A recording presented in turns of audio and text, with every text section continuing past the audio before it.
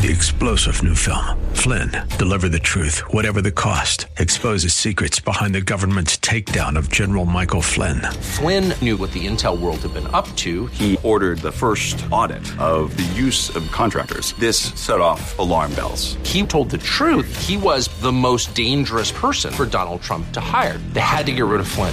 Flynn, deliver the truth, whatever the cost. Available now. Watch it today. Go to salemnow.com. salemnow.com. To eat the marriage supper of the Lamb here on earth. We're going to eat the marriage supper of the Lamb in heaven in the presence of the Father. Welcome to Reaching Your Heart. Pastor Michael Oxentenko will be here in just a moment with today's message. You know, here at Reaching Your Heart, we believe that God answers prayer. If you need prayer, please call us today at 888-244-HOPE. That's 888-244-4673. Someone is here now to take your prayer request. And thank you so much for listening.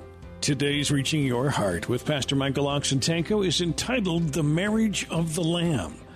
That's the marriage of the Lamb. We hope you enjoyed today's broadcast. Yesterday, we brought you the first portion of this message, but due to our time constraints, we were not able to complete it. We will do so now. Let's get underway with the conclusion to The Marriage of the Lamb with our pastor teacher, Michael Oxentenko. Settle down with your bride. So at the end of the millennium, Jesus is coming with the new Jerusalem, his bride, adorned, and planet Earth will become the new home of the Lamb and his wife, the new Jerusalem. Now, you don't need to know much more than that. If you know that, you know prophecy. It kind of fits into that beautiful picture. So important point number one, the marriage feast was never in the bride's house. So Christ isn't going to have the marriage supper of the Lamb on earth. Point number two, the marriage feast was always in the bridegroom's father's house. We are going to heaven, to the center of the universe, to Orion, to where the four living creatures are at to celebrate the marriage supper of the Lamb. So at the second coming, Jesus is coming as the bridegroom after the marriage judgment in heaven is over. So what's been holding up the second coming is the marriage hasn't occurred. In the book of Revelation, Jesus is knocking on the door of the church of Laodicea, the final church era, and he can't get in. He can't get in to consummate the marriage. He can't get in to bring the bride to his father's house because she shut the door. So he waits on his people. So when this investigative judgment is over in heaven, Jesus comes back. How many of you want the investigative judgment to get over? I want it over, okay? He's coming to take us to his father's house for the marriage supper. Now let's look at some verses that will help us out here. Turn to Matthew 18:23.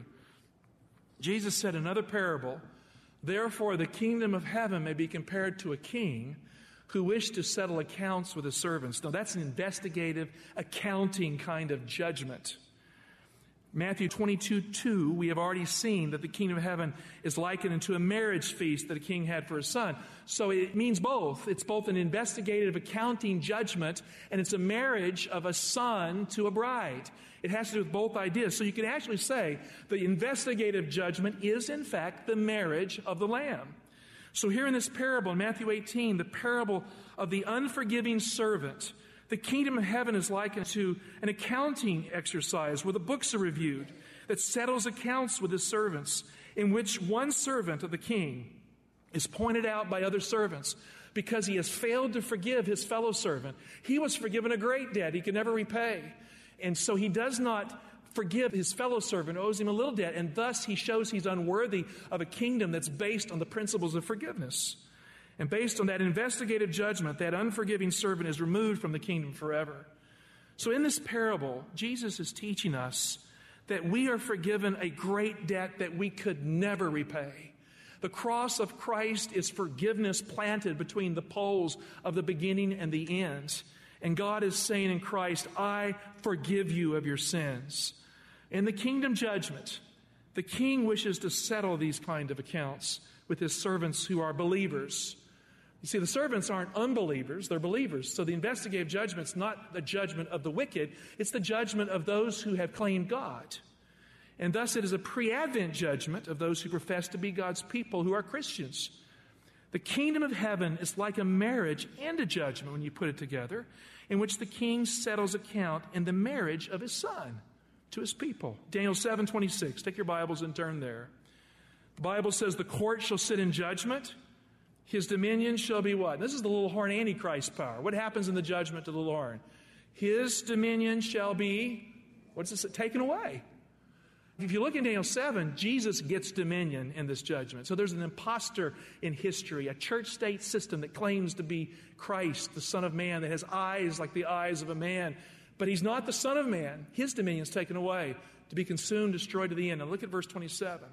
And the kingdom and the dominion and the greatness of the kingdoms of the whole heavens shall be given to whom? To the people of the saints of the Most High. We receive the kingdom as the outcome of that judgment. The Bible is absolutely clear that the kingdom of heaven will be given to the saints of the Most High. But in the parable in Matthew 22:1, Jesus plainly states that the kingdom of heaven is like a marriage feast that a king gave for his son. So in this parable, the kingdom feast is not your feast or my feast or anyone else's feast. The feast is God's feast for his son. So what's the focus of the judgment? You and me or Jesus? Jesus. Now look at Daniel 7, 13, 14. Here we have in the very poetic center of the book of Daniel this event in which Christ receives from his Father his bride. I saw in the night visions, and behold, with the clouds of heaven, there came one like a son of man. Now in the text, he's not coming to the earth. He's coming to his Father inside the throne room of the most holy place of the heavenly sanctuary. It says he came to the Ancient of Days and was presented before him. And to him was given dominion and glory and a kingdom that all peoples and nations and languages should serve him. His dominion is an everlasting dominion which shall not pass away, and his kingdom one that shall not be destroyed. In other words, he's married to his future kingdom, to his people for time and eternity in the heavenly judgment. So in a pre-Advent heavenly judgment, in Daniel 7, just before Jesus returns, God the Father gives the kingdom of this world to his Son Jesus for all time. Is that a good thing or is it a bad thing? That's why Jesus hasn't come back yet, because that work has to be finished. This is the marriage of the Lamb to his bride. The judgment is not an earthly event. This accounting kind of investigative judgment is a heavenly event. Luke 18:12, Jesus tells us plainly that Jesus receives his kingdom in heaven and then he returns. Open your Bibles, turn to Luke 19:12. Now in verse 11, the disciples asked him, will you at this time restore the kingdom? That was the era of the Roman Empire. And he's saying, no, it's too early. In verse 12, he tells him the correct timing for this. He said, therefore, a nobleman went where? What does the Bible verse say? Into a far country, that's heaven, to do what? To receive a kingdom. So does he receive his kingdom on earth or does he receive his kingdom in heaven? The verse indicates he receives his kingdom in heaven and then he returns. So Christ cannot come until that heavenly marriage, which is the judgment, the pre-Advent judgment, when he receives his kingdom, is done. When it's done, he comes back. The Son of Man, friend, comes to the Ancient of Days in heaven to receive every one of us by name in the presence of his Father. And that is why Jesus called it the kingdom of heaven. Let me vision it with you a little bit here. How does Jesus receive his kingdom? Does he get up there and God says, here's the kingdom, here are the keys, go fly a kite? Or is it personal and related to each and every one of us? Turn to Revelation 3:5. Jesus says to John in the island of Patmos, the one who conquers shall be clad thus in white garments. And I like this verse. You know, if I had a pen and a new Bible, I would underline that verse real hard, but I wouldn't break my paper. He who conquers shall be clad thus in white garments. And what does Jesus say? And I will not blot his name out of the book of life. That's huge. He will not blot our names out of the book of life. He says, this is what he does. When he does not blot our name out of the book of life, he says, I will confess his name before my Father and before his angels. That's the Daniel 7 judgment when the Ancient of Days is on his throne. Millions of angels surround the heavenly throne. The Son of Man is carried in the Aramaic language to the Ancient of Days, is presented before him inside the most holy place of the heavenly sanctuary, the throne room of God itself. And why does Jesus make that journey? So he can talk to God about you and me by name. So he can confess us before God as if there is no other on his heart. And when he's done doing that, his marriage vows, the marriage judgment is over. The judgment, Daniel 7, is the marriage and the feast that follows of the second coming. Jesus comes for his bride to take her to the marriage feast at the second coming. Turn to Revelation 19, 7, 11. Now, how should we relate to the investigative judgment? Should we get all prickly about it and feel fearful that we're not going to make it because our lives are coming up in this auditing of the books? Or should we look to Jesus, who wants to confess our names, who has pledged to not blot our names out of the book of life if we really come to him sincerely? Revelation 19:7, let us rejoice and exalt and give him the glory. Why? For the marriage of the Lamb has come, and his bride has made herself ready. Laodicea opens the door. Laodicea lets the bride in, and so they move to the marriage feast. Verse 11, then I saw heaven opened, and behold, a white horse, and he was set upon it is called Faithful and True, and in righteousness he judges and makes war. The judgment is over. It ends with the destruction of the earth. There's so much information in the first part of the kingdom parable that we looked at that we can't miss in this study of Revelation. So I'm going to go back to Matthew 22 to end our discourse here. Matthew 22, verse 1. And again Jesus spoke to them in parables, saying, the kingdom of heaven may be compared to a king who gave a marriage feast for his son. And he sent his servants to call those who were invited to the marriage feast, but they would not come. So there's tragedy in the story here. In the parable, the feast is given by the Father for his Son and no one else. The kingdom feast belongs to Jesus Christ by right. It is God's honor to honor his Son. The only superstar in the mind of the Father is his Son, the groom. The guests are invited because they are, out of the kindness of the King. In the parable, Jesus is worthy. And the only thing that makes the guests worthy in the context is the fact of their choice that they have accepted the invitation. If they don't accept the invitation, they're unworthy. They accept the invitation, they become worthy. So in the parable, the king makes the feast. That means he's the one who sets it in order. It is not prepared by the guests or even the son himself. It is prepared by the king. It is his will. Thus, the kingdom feast is God's will. It is the Father's work, his feast for his Son. It represents his grace mediated through his Son to the guests. That means the feast was always the Father's plan and no one else's will, but his goodwill for the guests because of his love for the Son. You see, the focus is on the Son of God. How many times do we think that it all wraps around us? I've heard people say, when there's a final generation that finally proves themselves to God, then God will come. Friend, I don't know about you, but I didn't prove much to God last week. Are you with me? I didn't. I had a rough week. God proved himself to me last week by grace, by his love, by the cross, by forgiveness. I accept the invitation of the marriage feast. I want to go. I don't want any sin in my life, but I'm not deceived. I put no confidence in the flesh. That's what Paul says. We put no confidence in the flesh. So in verse 3, the king sends his servants to call those who are invited to the marriage feast. We call that evangelism.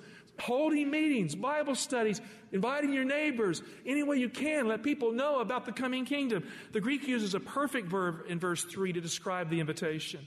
Literally, he sent his servants to call those, quote, who had already been invited to the marriage feast. The first call is not given to unbelievers. The first call comes to those who have known the truth. It comes to those who have heard, who know the Bible prophecy, who have a knowledge of the second coming, that there is a marriage feast to attend. It comes to Christians. It comes to believers who had every opportunity to understand the prophecies and to prepare. It comes to Christians who don't care in the context. In fact, it comes to Christians who have had every opportunity at the end of time to respond to the invitation, but they don't respond in the parable. I don't want to be in that group. I do not want to be there. In the parable, the king sends his servants because he wants his enlightened people who have had great opportunities to come to the feast. They are his first concern. Sadly, verse 3 ends by saying they would not come. So what does the king do when his guests who have already received an invitation will not come to the marriage feast? In verse 4, the king calls them again.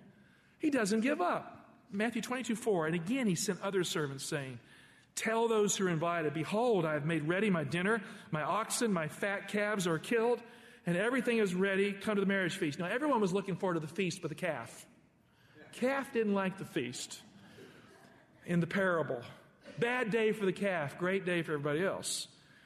Verse 4 says plainly, everything is ready. The Greek is a perfect verb. Everything has already been prepared and made ready. Friend, you cannot force God's calendar by trying to prove something to God.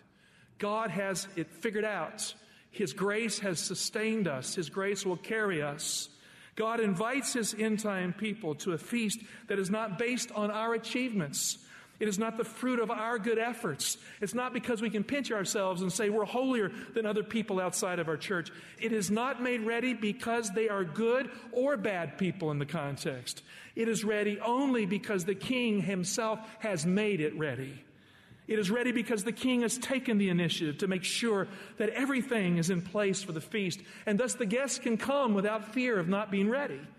The only way to get to the feast, friend, is to accept the invitation of the King to come. It's that basic. Every morning we ought to get on our knees and say, Father, I accept the invitation to the feast. Order my life for the feast. I accept the call. The response to the invitation is the critical focus of this parable. Matthew 22, 5 and 6. But they made light of it and went off, one to his farm, another to his business, while the rest seized his servants, treated them shamefully, and killed them. Verse 5 says, they made light of it. You know, I've been in Bible studies with people, and I've opened the book of Revelation and Daniel to lead them to divine truth, and I've seen certain people say, man, it's awesome. Look what God is showing us here. Then I've seen others say, so what? Pastor Michael Oxentenko will be back in just a moment.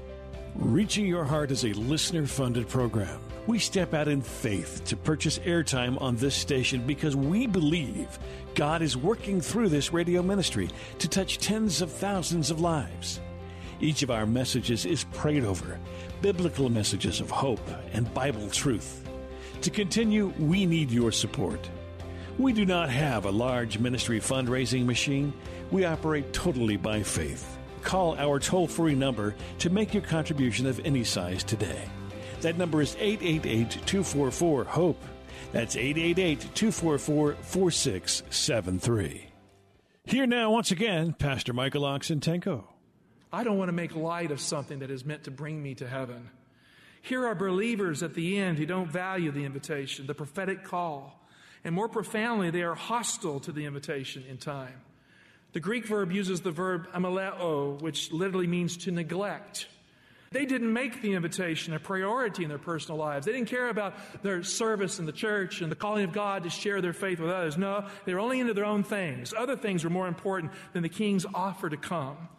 It is a principle that those who neglect the call will in time persecute those who give the call. They seized the servants the second time, treated them shamefully, and killed them. Notice the response of the king in verse 7. The king was angry. He sent his troops and destroyed those murderers and burned their city. In verse 8, the king focuses on the reality that the first batch of guests will not come as he so much desired.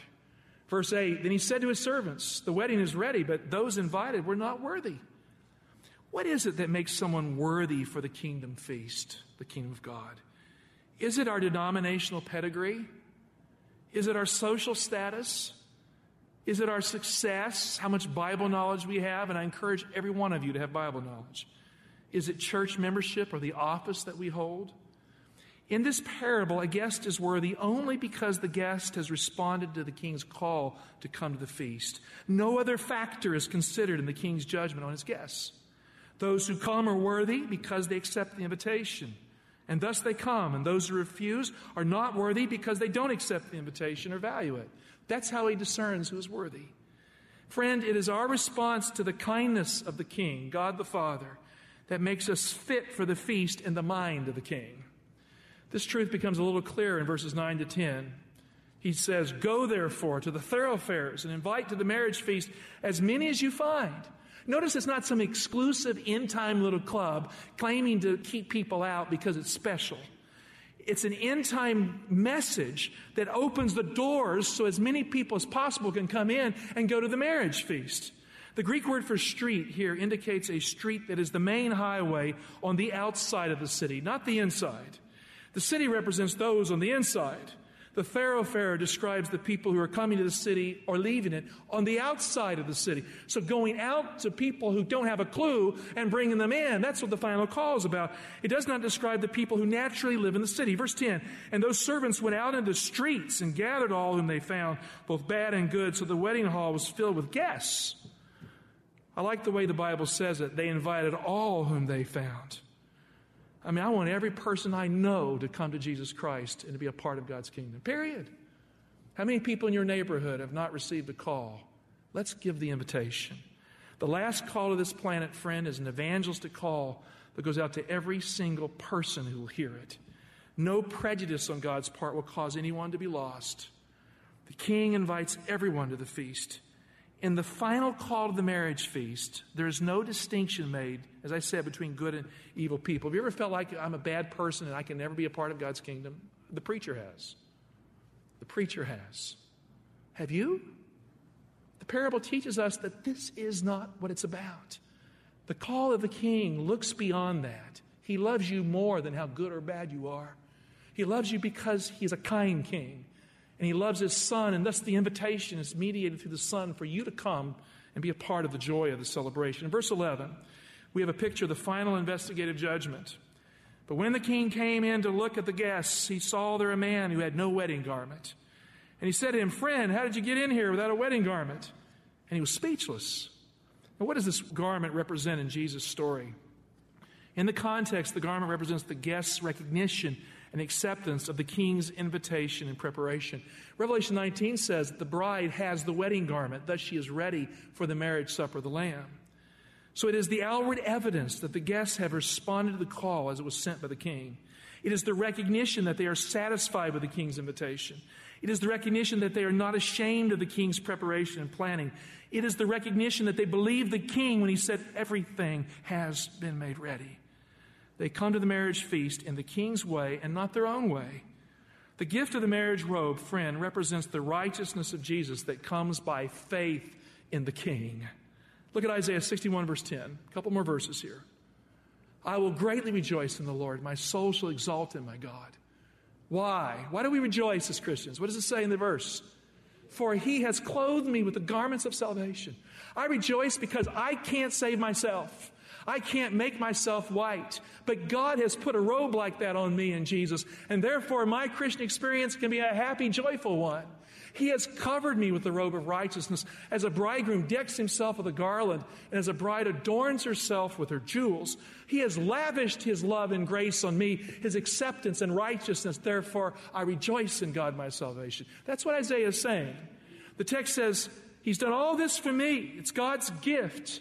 And thus I benefit from it. And what's my response? It's to worship Him with a positive attitude of His kindness toward me. The investigative judgment, friend, is a marriage and a celebration of Christ's righteousness and the Father's gift in Jesus Christ. It is not a celebration of our achievements. So what happens to the believer who stands in the judgment without the righteousness of Jesus Christ telling God how perfect He is? What happens to someone who tries to convince God that there's something good in him, rather than recognizing that we've all sinned and fallen short of the glory of God, and thus we need the white robe? What happens to the person who disregards the robe for Pharisaism? What happens to the believer who thinks he's good enough for heaven without the King's gift of the wedding garment? Matthew 22, 13, 14. Then the King said to the attendants, "Bind him hand and foot and cast him into the outer darkness. There men will weep and gnash their teeth. For many are called, but few are chosen." Why is it that God's grace is so hard for the human family to lay hold of? Because it's contrary to our nature to believe that God in Jesus accepts us, forgives us, makes us ready for His coming kingdom by raw grace in our lives. Friend, hear the call. I appeal to every one of you here today. Hear the call. Accept the invitation. Put on the robe. Let God put on the robe for you. And come to the marriage of the Lamb. And feast at a table of grace with Jesus there in the Father's house.